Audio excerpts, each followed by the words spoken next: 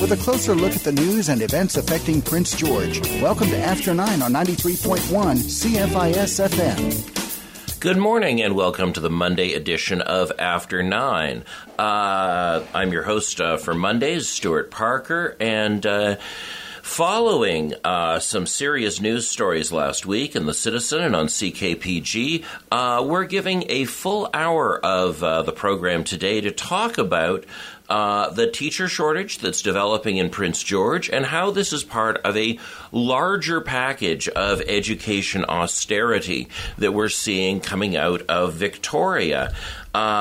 We have three guests today. I'll be speaking with Joanne Hapke, the president of the BCTF local here in Prince George. I'll be speaking with Joanna Larson in Prince Rupert to get some comparative testimony from another part of northern BC. And then Andrea Beckett from the Prince George District Parent Advisory Committee will be joining me for the last third of the program to bring a parent's perspective to what we're beginning to see in our classrooms. So I want to thank Joanne for coming into studio and spending part of Monday morning with us. Welcome to the program. Thank you, Stuart. I'm really pleased to be here to represent the teachers and what is happening in our district. So last week we got a series of news stories about how we now have an acute teacher shortage here, sort of like the kinds of shortages we were seeing in the Peace River country a few years ago, where we're not able to fill all of our classrooms with regular classroom teachers. How bad is it here right now? This is the worst year that we've had since our collective agreement language was restored in 2016. There are currently 13 teaching positions for classrooms that are not filled, and classrooms and non-enrolling teachers, but teachers who support the students in classrooms. And so we're looking at French immersion classrooms are not being able to be filled in our elementary schools, and that is a growing program, as we know, in our district. There are 9 unfilled elementary classrooms and 4 unfilled secondary. So this is a struggle. So obviously French immersion teachers are in high demand in Western Canada relative to the number of Western Canadians who are fluent in French. Essentially, you're having to hire French immersion teachers from a national teaching market, right? That we're competing against all the other provinces to do that. Oh, absolutely. Everyone is in high demand. The French immersion teachers are needed everywhere. And our school district has been sending their HR department across Canada looking for a French immersion source so that we can get our schools staffed. So how do our wages and working conditions stack up against other parts of the country? We do have the lowest starting wage in the country, and in the West, we have the lowest wage west of Quebec for the most experienced teachers. So this is a region where 3 of the western provinces, the ones to our east, Alberta, governed by the United Conservative Party, the Saskatchewan, governed by a coalition of Liberals and Conservatives in the Saskatchewan Party, Manitoba, governed by the Manitoba Conservative Party, and all these Conservatives are paying teachers more money than our NDP government in Victoria?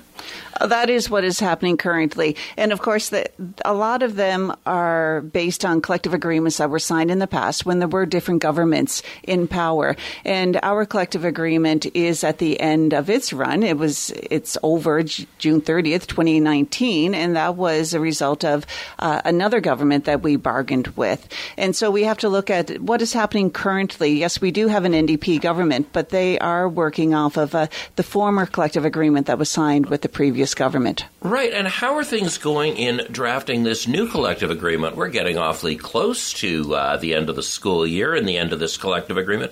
How are negotiations going for the BCTF? Well, we're in a place where we didn't expect to be working with an NDP government. There there were a lot of us that really felt that we would have had a signed collective agreement in the last school year, the beginning of this school year.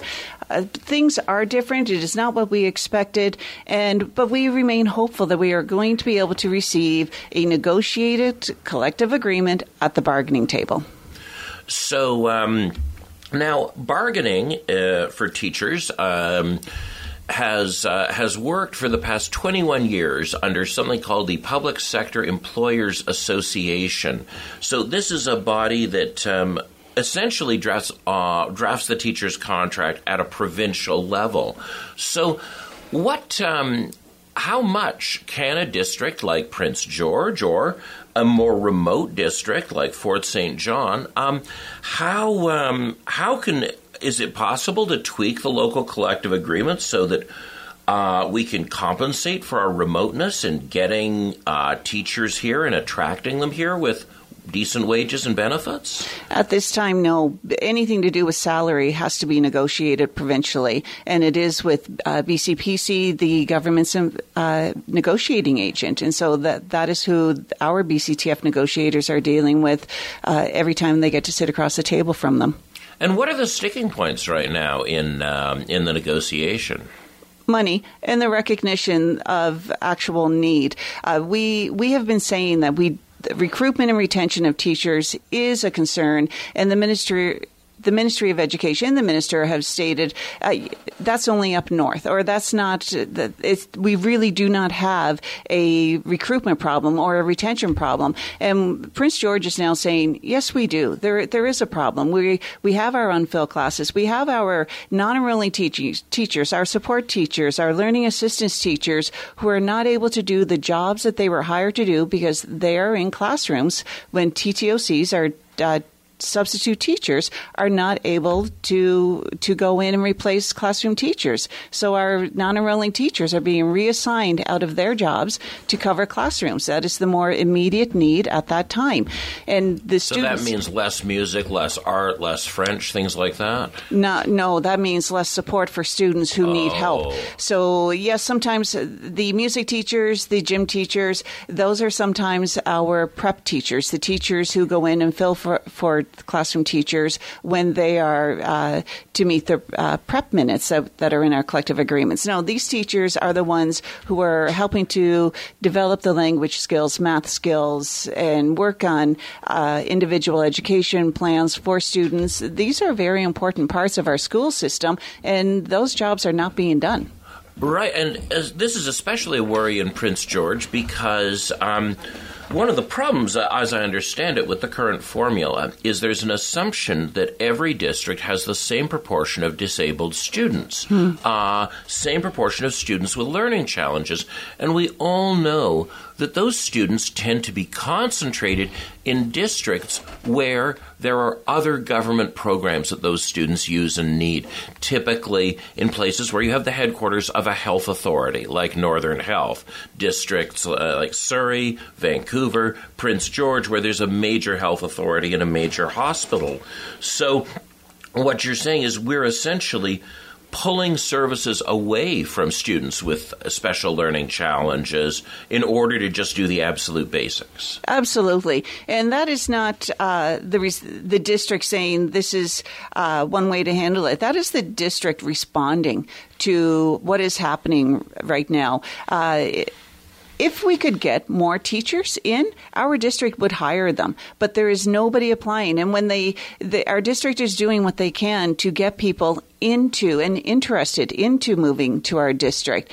But that's not always easy. And of course, any teacher looking for a job can go anywhere. And any teacher in the north can find themselves desirable in the south now. People all over the province, their districts are looking for teachers. So it's almost like we in Prince George need to be rooting for Vancouver's affordability crisis to get worse so that it spits some teachers out. And that's a horrible thing to want to root for. So now, obviously, dealing with BCPC, this sort of black box, that's complex if we're trying to exert some kind of political pressure. Prince George is fortunate in that it has one trustee, Cheryl Warrington, who sits on BCPC and is part of province-wide bargaining. Most districts don't have that. Only 7 districts have that. But so is there any use in people going to the local school district to raise these issues, or does this have to be raised in Victoria? I really believe that there's a lot that the public can be doing. Yes, there is a use to go to the school district in search of advocacy to ask for more help. The trustees are definitely the ones that I believe people should be contacting, because they are the ones who can write the letters to the ministry, which they have done. Recently, I haven't seen the letter, but they spoke to it at their school board meeting, where the Northern Branch of the Trustees Association has requested that the recruitment of teachers become a priority of the government. So yes, there is something that people can be doing, but writing to Victoria is definitely something that should happen. We do have local MLAs, the Liberal government here. If people have relationships with those representatives, that's another avenue that can be explored. Now, of course, it's complex trying to write to a government MLA because geographically the nearest member of the government is a 6-hour drive west in Smithers, Mr. Donaldson. Mm-hmm. I think... I guess that's as close as we can physically get to a government member. There's also some complexity down south. Do you feel like this is more Rob Fleming and the Ministry of Education here, or is this Carol James, our finance minister, and the Treasury Board that's really calling the shots? That's a really good question.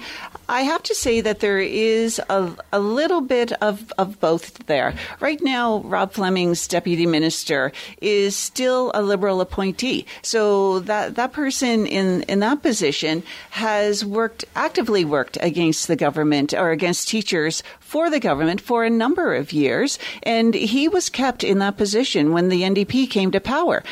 We are confused by why that was allowed to happen.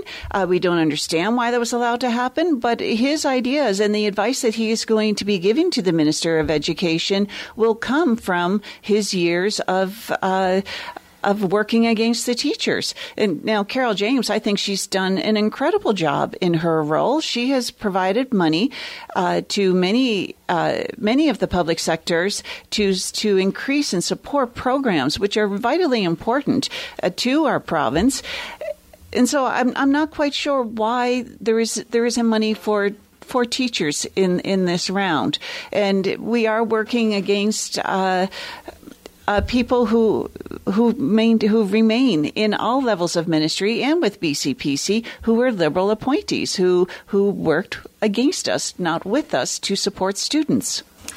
It's a curious thing in a way, you sort of admire a government for not giving out any jobs to its friends, but then you wonder how a government can make decisions that support its ideology if none of its friends are advising it. I agree with you on that. Yes, should we role model the way things should look like? Absolutely, we should. But when it's not working, please do something about it. And this is not working right now. Now, in terms of now, there are some small reforms that could be made, right? Simply, BCPC could be given more money with which to sign the contract and consequently have more flexibility. That's certainly in the power of Treasury Board. But I wanted to throw out there a more substantive reform because a few months ago, we had another education program. We had Dean McGee on, who's the head of Surrey's District Parent Advisory Committee, and he ran for school board on a platform of Surrey pulling out of BCPC, of saying we should go back to district-by-district bargaining, that whether it was the old Glenn Clark government, which once again had Carol James in charge of province-wide teacher bargaining in her position as chair of the BC School Trustees Association, and her executive director, Lee Southern, the former chief of staff for the Manitoba Tories. We've really had continuity of 22 years of province-wide bargaining that has been done by 3 different NDP premiers now and 2 different Liberal premiers. What do you see any merit in going back to the system we had before 1998 and negotiating in districts based on district needs? There is a lot of merit to that. One of the concerns, though, is that each district, each town that could potentially be looking at, we call it local bargaining, which we would love to have more of.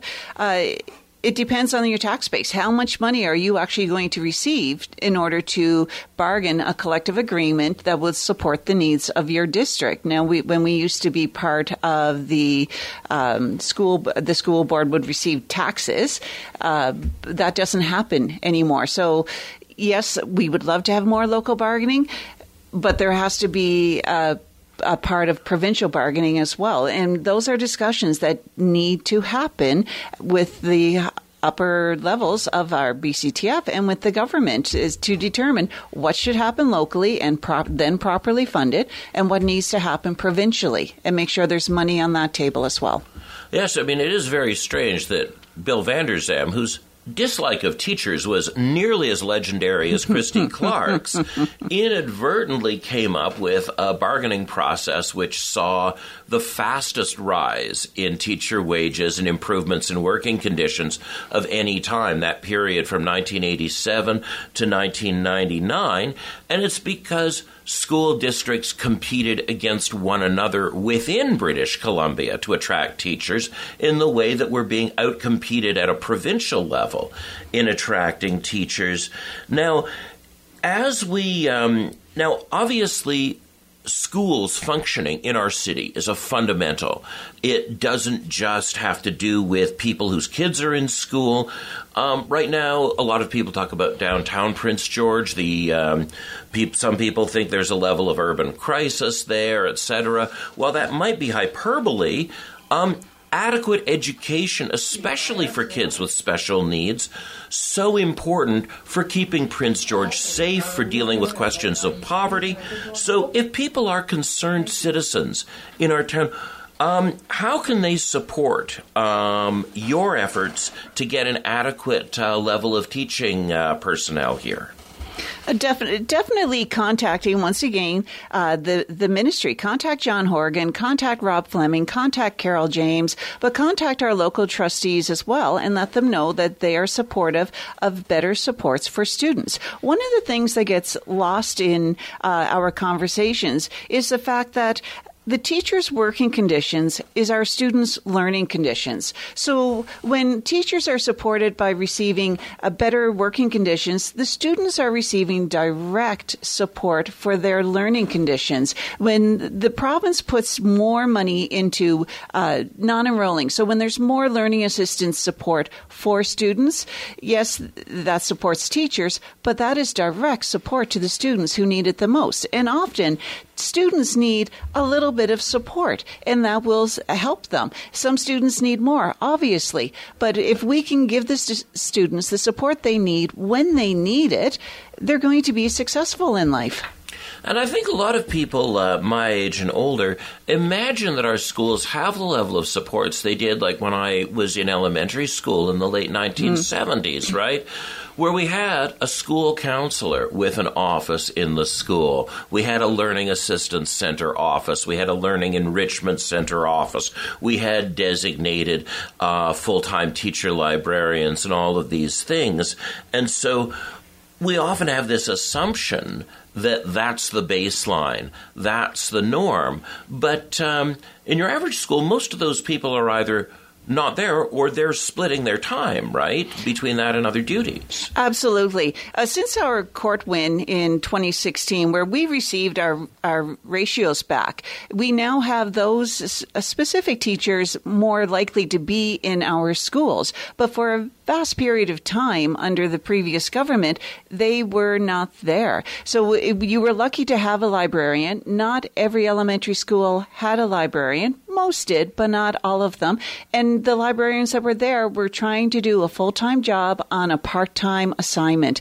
And we had one of my last assignments where I was in a school, I had a colleague who was the resource teacher, the ELL teacher, and the librarian. There are now 3 teachers in that school doing that job that one person did on a part-time contract. She wasn't even full-time doing those roles. So our restored ratios has brought a level of support back into our schools that will support our students. Unfortunately, that is being eroded by our TTOC shortage. So now those teachers who have been assigned and do have groups that they work with for students are now in classrooms because there isn't the TTOC to call to cover the classroom when a teacher is sick. Right. It's almost as though there's some backdoor way of getting out of an imposed Supreme Court judgment.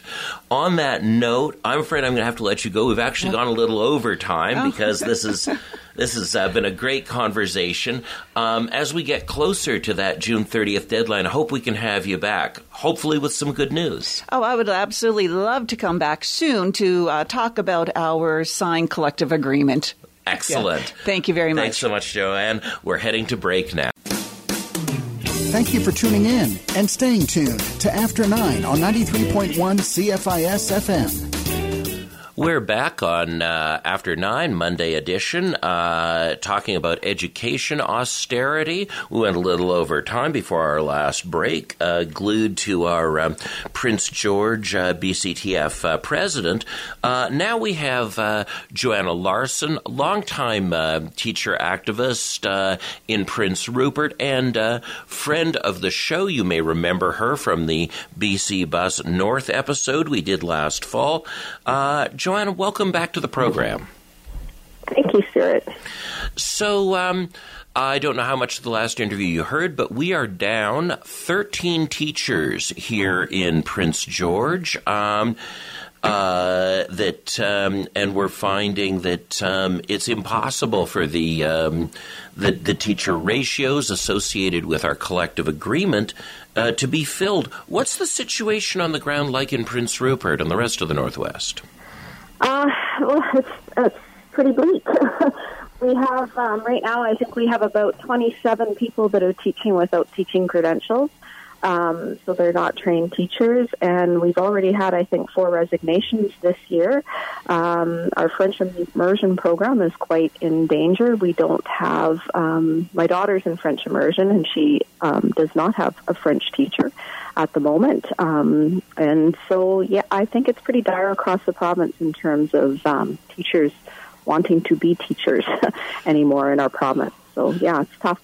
So, now, obviously, I found that news exciting because I have no teaching credentials whatsoever and am presently looking for work. How is it that districts are getting around requiring those basic credentials and hiring non-teachers? Oh, well, there's something called a letter of permission that you can apply for, and if they cannot fill a position, they're able to apply to the Teacher Qualification Services for a letter of permission, and they can work with that. But what it means is you don't have the teacher training or the sort of education that most qualified teachers have. Yes, well, as somebody who teaches at the post-secondary level, I remember my teacher training.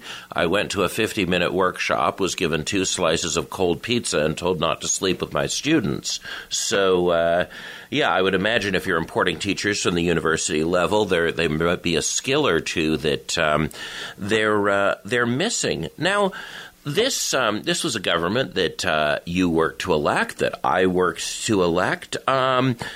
In our last interview, we had some theorizing about why this government has carried on with Christy Clark's teaching policies. What's your take on how this has come to pass? You even have an NDP member of the legislature there. Yes, we do. And yes, I did work hard for a change, and one of the reasons I did that was because of the educational platform of the party, that they were going to make changes. The last time the BC NDP were in government in BC in 2000, they spent 20% of total government spending was on education. This current NDP government is spending slightly more than 11%. That's extraordinary, a 45% cut. We're getting there. It is. They very much like, I think it was one of your previous MLAs that worked as education minister that went around talking about highest funding ever. This government is using much the same language, but it's what they're talking about is, they are putting more money in education in actual dollars, but as we all understand inflation in BC. We all understand that we're paying the most for groceries and hydro and just the basics of living, right? Like rents are the highest they've ever been. We understand that, but when you look at the actual total spending, in BC we spend almost $1,900 on average less per student. In a classroom of 20 students, that's $38,000 missing. That's an extraordinary amount of money, and so essentially, what you're saying is that this government isn't keeping up with inflation here in terms of education spending.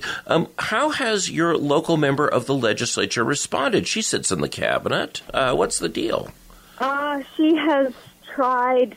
I don't know if you would have recalled, there was a letter trying to compare apples to apples back in the fall that she had sent in response to our questions about that, and was trying to say that the NDP is very different than the Liberals. And so we decided that's when we did all the research. Let's compare apples to apples and look at what the NDP in the 2000s did compared to the NDP of today. And that's where that 45% difference in actual commitment to spending comes from.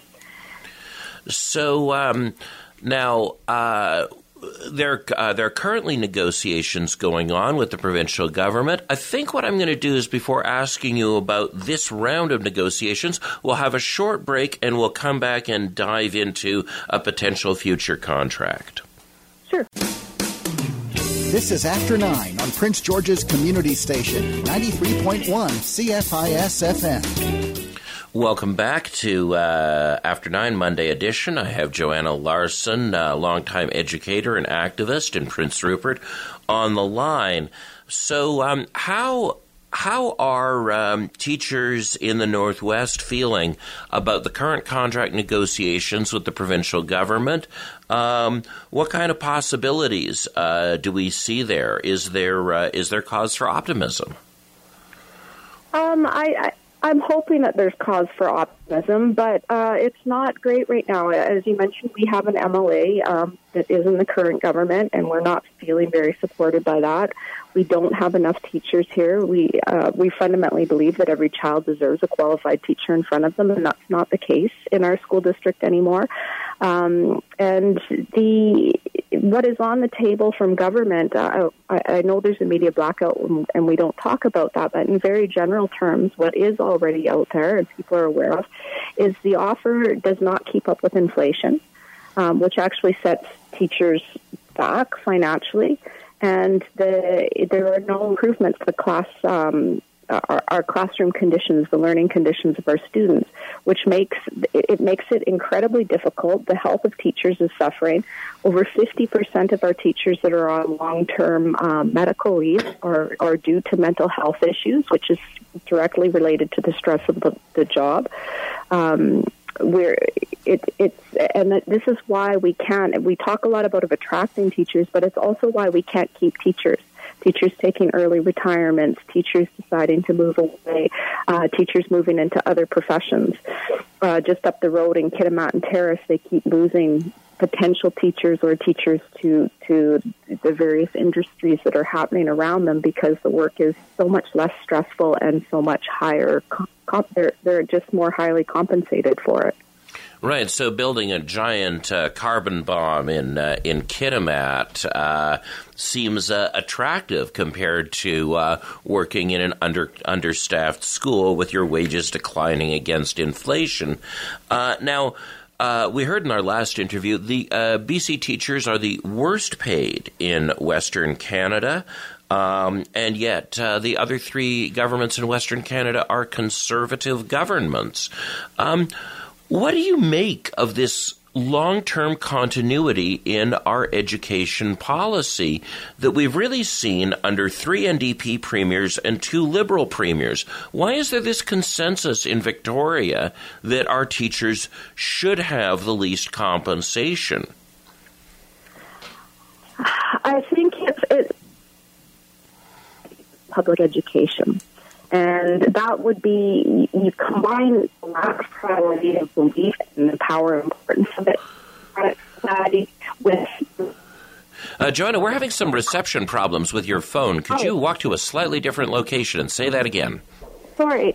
I think it's a combination of two things. I think it's the revenue problem, which comes from that belief that we need to maintain the lowest corporate tax rates anywhere, and a lack of commitment and priority to public education in general, and the health of public education system in a democratic society, and the value of that. And I think both of the main parties in BC have lost their way when it comes to that. And it's fairly striking that so we have this consensus regarding public education. Very different story with private education in BC. We have some of the best per student funding of private fee-paying schools in the country. Doug Ford in Ontario is trying to catch up to our very, very generous level of funding here, as Jason Kenney in Alberta is. Do you see your school as also bleeding students to the private system? Of course. That's the attack on the public system and the erosion of it. So the public system is designed for everybody. It's to create equal opportunity and to give the citizens, the voting citizens of our province, the ability to maintain that, to maintain our belief in our government structures, and to be able to earn a living and to participate, to volunteer, to all the productive elements. When you start to take money out and give it to the private sector, you're saying that some citizens are worth more than others. And I think that's fundamentally not what most British Columbians believe. It's a myth when they talk about how it saves money, because public education is not about saving money. It's a public service, and it maintains the belief in our society as it's structured in Canada and British Columbia. So you start to see students leave the system, and we've seen this before. We just have to turn to places like England to see what happened when people felt they needed to start, mortgaging their homes to put their children in private schools. The loss of diversity within the schools, the loss of we even in the United States, you see the schools in cities, and one they have the concrete playground, and then the other side they have all the bells and whistles of the latest technology, and just how unequal the funding and the resources are available to students. And that's not what we believe. We believe in equal opportunity for everybody, and that every citizen has the same value and worth in our province. And BC should not be funding private schools at all. They should not be getting one penny, in my opinion. The tax money that people contribute should go to every citizen, and we all benefit from the students that are in the system now. They're the students that will take care of us and help pay for our retirement. So even if you don't have children, you're going to benefit from them. And the collective money that's where it should be going, not to private institutions. And we can see this related to other phenomena in Canada. We've seen for the past 2 years a statistical increase in climate denial in our population. And obviously, when we have religious schools using public money to teach young earth creationism, our public square is going to take hits, not just economically, but in terms of its discourse. So this is how I asked. I concluded with our last interview. For people who are concerned about this, what can they do to try and make sure that teachers get a fair shake this June? I think they should, contact teachers, talk to the teacher. I think your last speaker contacting the MLS, fine. We've done all that. They're not listening, so we need to go a little bit beyond that. Teachers will be taking actions. They may be out, having rallies and that sort of thing. Find out what's going on. Come out, support them. Contact definitely local trustees and school boards. Social media, if that's your thing. But mostly, I think it's be supportive. Be supportive and listen and talk to a teacher. They'll tell you their story. They'll tell you how hard it is. And if you have children, it's really important to find out what's really happening in the schools. Because as a parent, I live the dual world. I see the situation that my children are in, and I know it's not good enough, and I want to change it. But we still have too many parents that just trust things are happening in our schools and money is being spent in the right ways. And it's not. And so we need help from the public to make public education a priority in our province again. All right. Well, on that note, thank you very much, Joanna. We'll head to break and come back with Andrea Beckett. You're listening to After 9 on Prince George's Community Station, 93.1 CFIS FM. Well, here we are in the third part of our whole program focused on education austerity and its impact here in Prince George. Very pleased to be joined by Andrea Beckett. She's in her second year as the chairperson of the Prince George District Parent Advisory Committee. So, how many students and parents do you represent here in Prince George? Well, we represent all 42 schools. That includes out to Mackenzie and Valemount, so we have quite a large district. And we are the group that is the parent voice. So we represent the parent voice, which every school has hopefully, not all schools, I should say that, but most schools have a PAC, a Parent Advisory Council. And then we are the district voice for those PACs and parents. And then we work with the provincial, the BCC PAC Council, who talks directly with the ministry about the issues affecting parents and education. So this is you had a lot of people to represent in a lot of places. Last week, our mainstream media, our main news sources, CKPG and The Citizen, wrote about this shortage of classroom teachers in our district. Our BCTF rep said we're about 13 teachers short right now. That's both classroom and specialty teachers. That's correct. So how is this impacting? How is this impacting your kids? So we have a lot of parents. We have our monthly meetings, and parents come, and we hear on a regular basis that those kids that have an EA or should have a consistent EA often don't get that EA because they're getting pulled to cover a short classroom. Other classrooms, there's no consistent teacher to provide teaching, and so that consistent education curriculum teaching isn't being provided, and there's a rotation, which means the kids that need the special needs aren't getting what they need to get, and then the kids that even just I don't want to say average or standard kid, but the 80% kids that fall in that 80% of the bell curve aren't getting consistent education either. And this varies. It's not consistent. Some schools do better than others, but it is a problem across the district. So now there was a Supreme Court judgment. This was supposed to be fixed with these teachers with adequate teaching levels, especially with respect to students with special needs. That was imposed by the Supreme Court in 2016. From your perspective, what are the key reasons that we're not actually delivering what the Supreme Court has asked? Resources, money. It's not, our district is doing their best. We have a great relationship with what we call our partner groups. So every month we have the superintendent, vice superintendent, QP, Karen Wong, and John Hapke, who was just here, and Cindy Heitman, and all of them, they come to our monthly meetings, including always one member of the school board. And we have a great working relationship with them. And we know that they're doing their utmost to try to provide teachers at the frontline classrooms, but they can't provide what they don't have. And they just don't have the teachers, and it isn't even that they wouldn't want to hire them. If we had teachers apply tomorrow, I know they would hire them.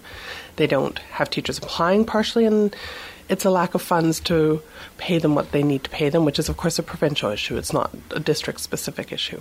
Yes, and we pay the least in Western Canada. Right.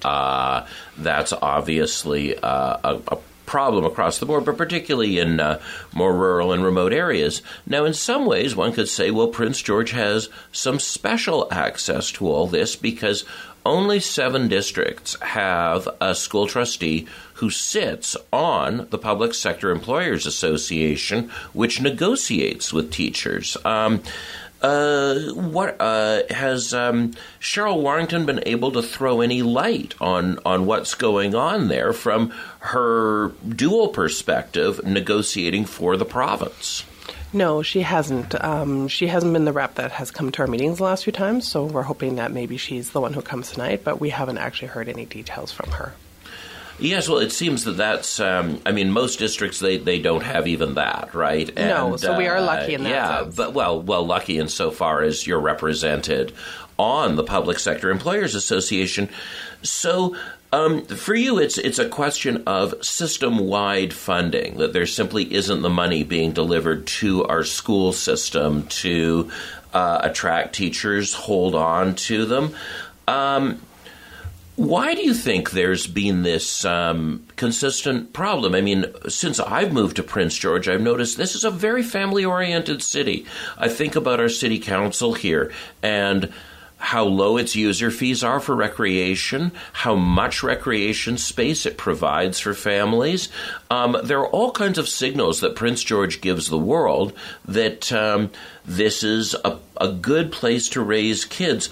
Why do you think our provincial representatives haven't why is there this disconnect between these local priorities that rank education pretty high and what we've seen from the past several provincial governments?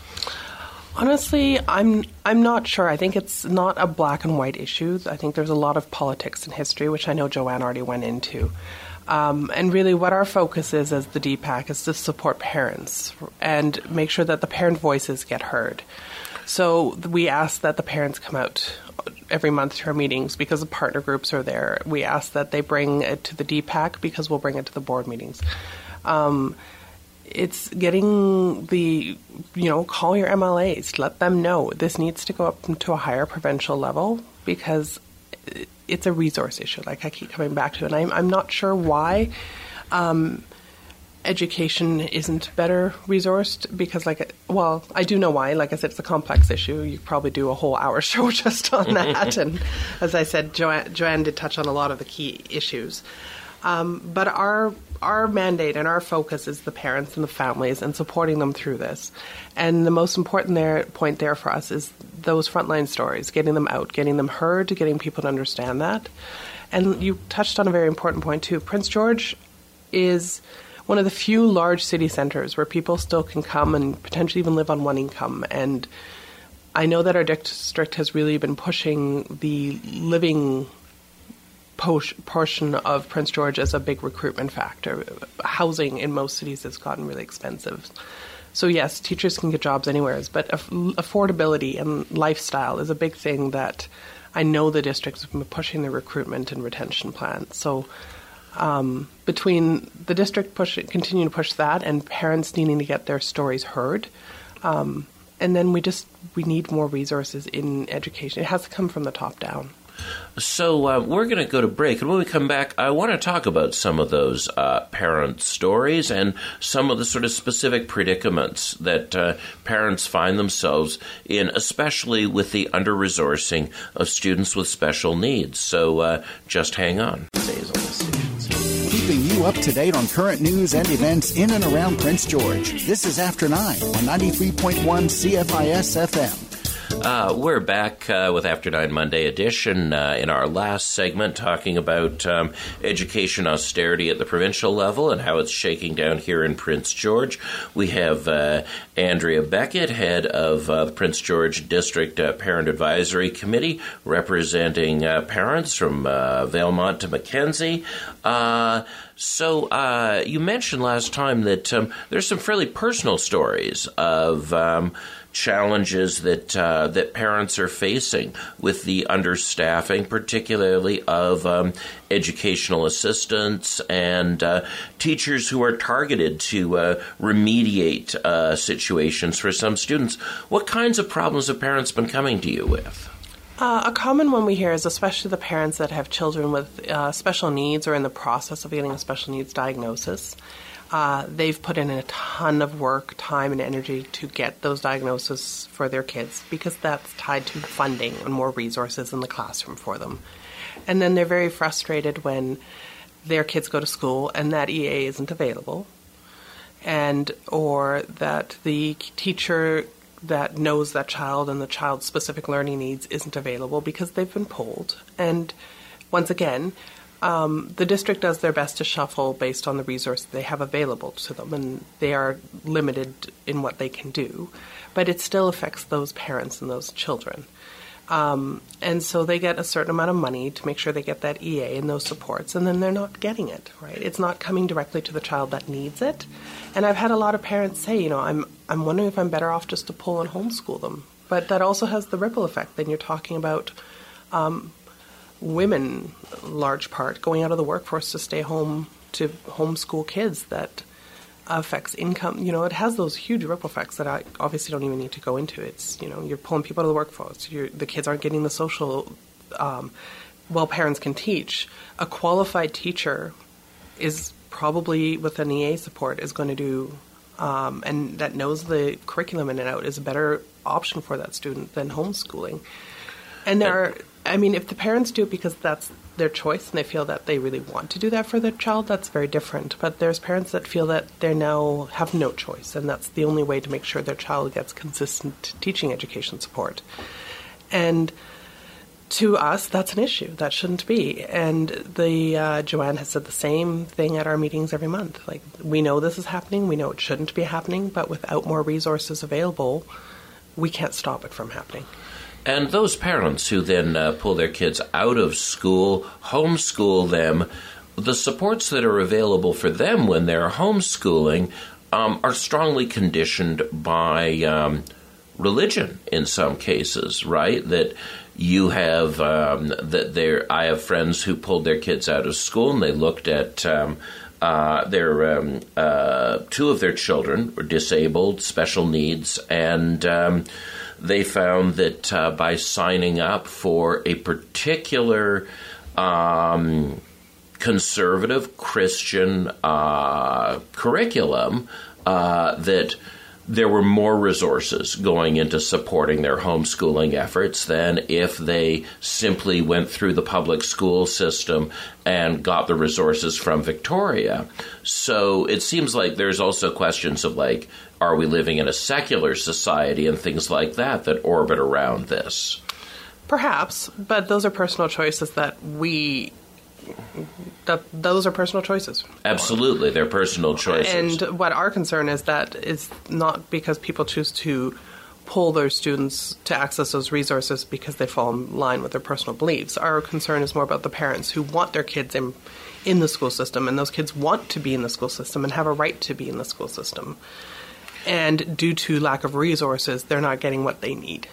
Right. So this is, I think it's very important that you frame this as a rights question, that as citizens of Canada with kids, we should be able to expect instruction in the classroom that meets our kids' needs. So, I imagine without proper educational assistance, we find that even if parents do maintain their jobs, sometimes there are those calls to come to school at noon hour and pick up your kid, or a little later in the day if things have gone awry because that student isn't supported by their regular EA or there aren't the resources in the classroom for them. Certainly that's something I experienced as a step-parent. Definitely, and we hear that all the time. And once again, this has an impact on families, working women in the workforce. I mean, that's not the primary issue here. It's the students, but it has those big ripple effects outwards, right?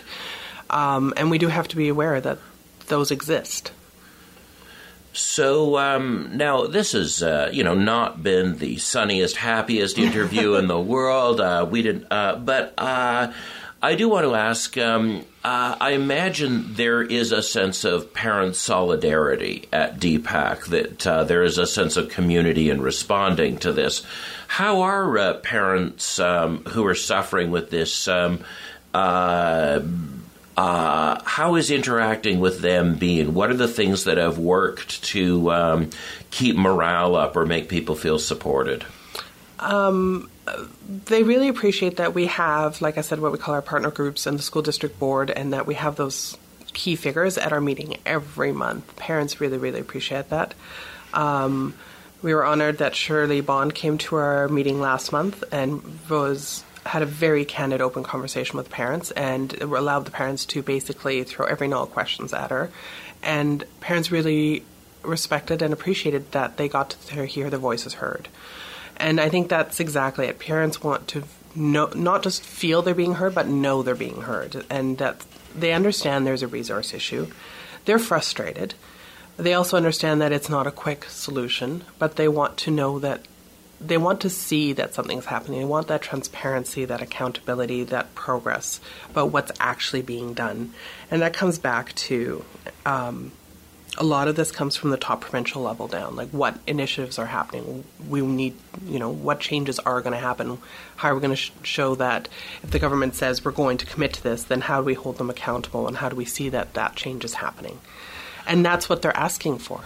So now your DPAC meetings, are these open to all parents? Yep, we represent all parents. So if you're a parent, step parent, grandparent, if you have a child, grandchild, stepchild of any sort in the school system, you can come to our meetings every month, and they're on the first Monday of every month. They're at the Van Bien school around the side at the training center, and we start at 6:30. Oh, okay. So this is a way if people want to plug in and not just do social media posts or send letters themselves. So they want to plug into a community that's advocating for kids. In this district, there's a monthly public meeting, and people can also get in touch on the web, etc. I assume. Yeah, we have a Facebook group. If you just search SD57 DPAC, you can find our webpage. You can find our Facebook group, and you can call us, you can email us, you can come to the meeting. Whatever you need. Our job is to make sure your voices get heard. That is literally our mandate. All right. Well, on that uplifting note, thanks for coming on the program, Andrea. Thank you so much for having me. All right.